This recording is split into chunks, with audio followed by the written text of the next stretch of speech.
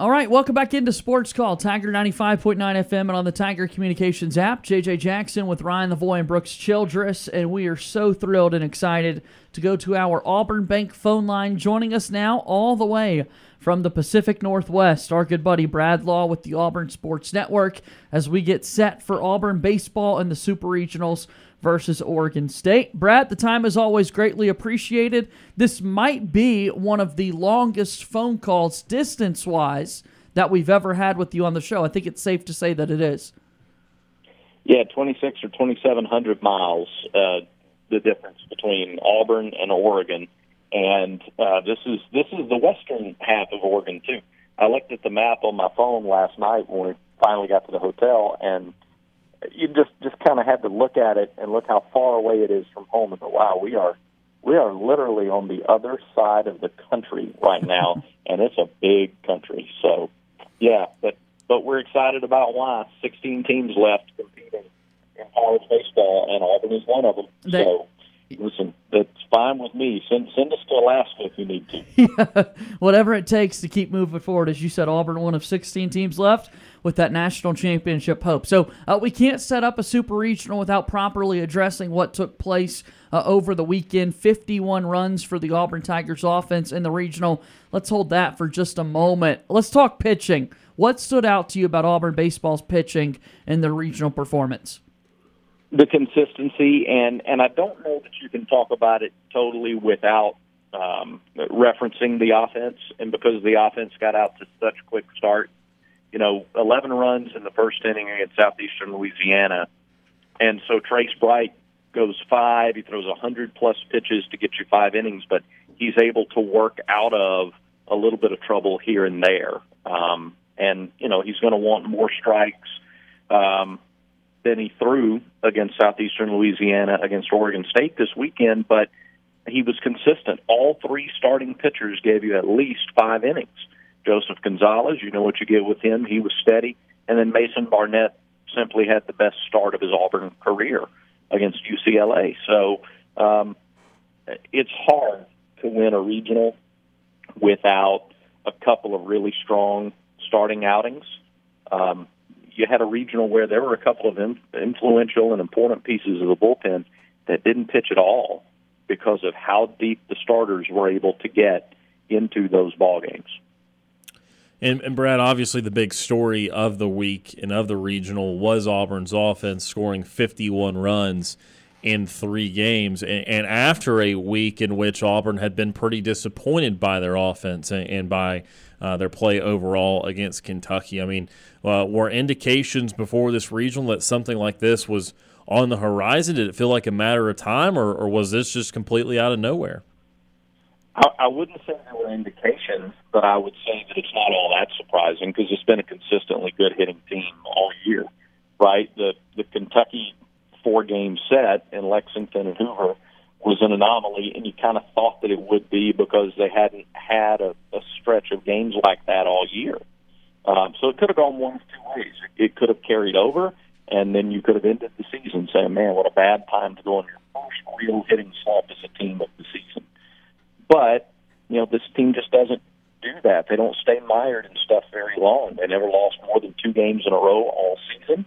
And you just kind of thought that offensive funk was going to break. So they got back. They, retooled some stuff. They kind of refocused things. And a couple of players call it a really hard reset.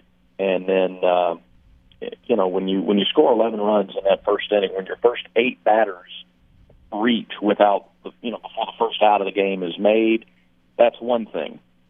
And at the end of the first 2 games, back-to-back nights, you can't really find one at bat that was just given away, where somebody tried to go off script and, maybe they try to pull when they should have gone to the opposite field, or maybe they swing at 3 really bad balls and strike out. And you just didn't find an at bat like that. And those were 2 games that were totally out of hand early. But still, even in the latter stages, they didn't give in. Cole Foster is a big piece of that. Cole, coming back from injury, wasn't available against Kentucky. He came back really strong when he was injured, when he had a shoulder injury earlier in the year at the start of SEC play. Came back and had 5 hits in his first 2 games back. and then had hits in 7 of 8 games coming back after that injury. Thought he might perform well coming back again from injury. He exceeded those expectations. And then, Blake Rambusch and Sonny DiChiara were strong, and Brody Moore was the regional MVP. He was strong. They really just linked together the at-bats from top to bottom. Brad, I want to talk about what you saw over the weekend from regional MVP Brody Moore. What were your takes on his game this weekend?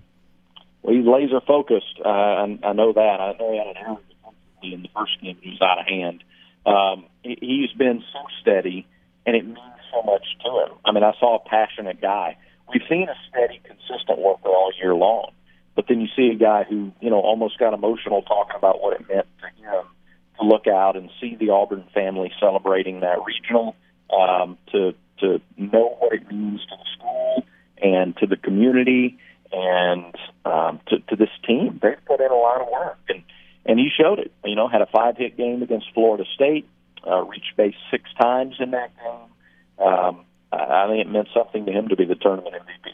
Again, it's not new. Now, he hadn't had a 5-hit game this year, but he's had several multi-hit games. He's made a habit of going the other way. He's just been a rock for this baseball team. Hasn't garnered the headlines that a Sonny DiChiara has garnered this year, that the pitching sometimes garnered. And he's okay with that. He just goes and does his job and does it exceedingly well. Brad, I know you asked this question to one of the players on the in the post-game show the other day, and I'm sure people have seen it online, but in case they weren't listening to the post-game show, tell us about the Bad News Bears jersey. Well, yeah, they saw the Bears jersey. Brody explained it that they saw one at the SEC tournament, and it was too expensive to buy there. So they found one on Amazon, and it's kind of been their mantra in dugout that when they break it down, they put all their hands in and say 1, 2, 3, bad news. So the idea there is that they are bad news for any team that they're going to come up against.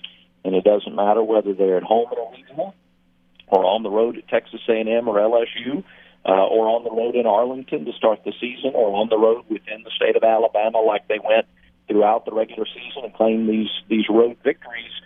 Bad news is coming, is what they like to say. So I think that applies to Corvallis, Oregon as well. And so when you have bad news traveling, you got the movie reference to the Bad News Bears. They now have a Bears jersey, just as a tangible reminder that they're trying to bring bad news wherever they go. When you look at the great individual offensive performances this past weekend as it pertains to translating to Oregon State, whose performance was most important in your eyes? Was it Sonny DiChiara getting off the snide, or just who was most important in terms of getting it going in time for the Corvallis Super Regional? It's a really good question, and I don't know that I can answer with one, because if one person stands out above the other, like if one person has a great weekend and nobody else does, Auburn's probably not. They're probably not advancing to Omaha. I think it's got to be just like we saw this past weekend. Now, look, it doesn't have to be an average of 17 runs a game, I don't think, but multiple guys. I think you have to have Blake Rambusch and Sonny DiChiara. Those are the two that Kentucky fairly effectively shut down, and there was a carryover to that. So I think, Blake is the guy at the top of the lineup. Sonny is the guy who's been in the 3-hole most of the year, and for most of the season has been the best hitter in college baseball.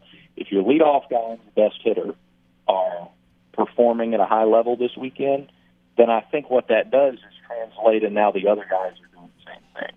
And I think Cole Foster being between those two is it obviously, we know how worked it well last weekend. He set a new regional RBI record for Auburn.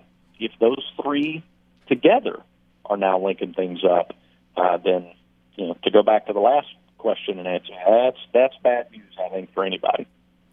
Brad Law, the Auburn Sports Network, is joining us here on this Friday edition of Sports Call. He and Andy Burcham will have your play-by-play coverage. You can listen to it here in the Lee County area starting tomorrow night on FM Talk 93.9. So, Brad, Oregon State is the opponent for Auburn baseball. Let's kind of do a deeper dive there with the Beavers. Like, what stands out most about this Oregon State team in 2022? To me, it's the fact that as a team, they're hitting close to 300, and they only have one, real consistent home run threat. Only one guy who has double-digit home runs this year. but they have guys that hit doubles. They have guys that steal bases, and they find ways to get on base. So they're consistent from an offensive standpoint, and they have a deep pitching staff as well. They have Cooper Jerpy, who some people think is the best pitcher in college baseball, has 155 strikeouts in nearly 98 innings. He's 10-2 this year, and he's only given up 3 home runs. They have another starter, Jacob Matz, who's 8-2, and has doesn't have the same strikeout numbers, but between Jerpy and Matz, those guys are 18-4 on the year in 16 and 15 starts respectively. So, what can Auburn do against the starters?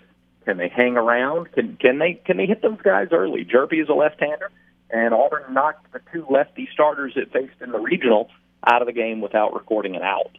I don't necessarily expect him to do that against Jerpy, but he's not a guy who has historically, or at least in his last several big games this year, he's not going 7 and 8 innings. He's going 5 or so and getting to 100 pitches. So can Auburn be patient against him, do some damage against him, maybe get him out of the game early and get into the bullpen? There's still a challenge there because they're good in the bullpen. But I'd rather face those guys than those 2 starters I mentioned before. Oregon State is a program that's won 3 national championships, 3 titles since 2005 even. What have you heard about the atmosphere of this program walking into the weekend Super Regional? Yeah, I'm interested. We will go, I guess, very soon and see this ballpark, Goff Stadium. It is one of, if not the oldest college baseball parks in the country, and it's been renovated numerous times. But this site is one of the oldest in the country. It holds a few hundred fans fewer than Plainsman Park, but again, because of the history and because of the success historically they've had, and now they're in a position again, if they can win this weekend, to go back to Omaha. I would expect a similar atmosphere to what we experience at Plainsman Park. How did you and Andy stay entertained this past weekend, Brad? There were a lot of rain delays, a lot of dead time to kill while you were trying to get baseball games back in. How'd you stay entertained? I was trying to convince Albie to go sliding on the tarp whenever the tarp covers the field. He wouldn't do it. He one time tried to get me to go with him, so we were looking at each other through the glass, and I said, okay, you go. And then he pointed at me and as if to say, no, you go. And then he pointed to as if to say, why don't we both go? And, the bosses wouldn't allow it. But I was ready. I was willing to give it a try. Brad, it's so great to chat with you. We're looking forward to listening to you and Andy on the call. Give us one more plug for your coverage all weekend long and just what's going to take place this weekend between Auburn and Oregon State. 9 o'clock Central tomorrow night and Sunday night. So 8:45 airtime, both games. If Auburn just wins both of them, then we don't worry about Monday. But there we go. If they split the first 2, game time Monday still to be determined, still to be announced. But yeah, we're going to enjoy bringing you this story from Corvallis, and hopefully it's a winning weekend for Auburn. Brad, the time is always greatly appreciated. We'll talk to you again soon. War Eagle, sir. Thank you, guys. War Eagle. That's Brad Law with the Auburn Sports Network. He's joining us here today on Sports Call.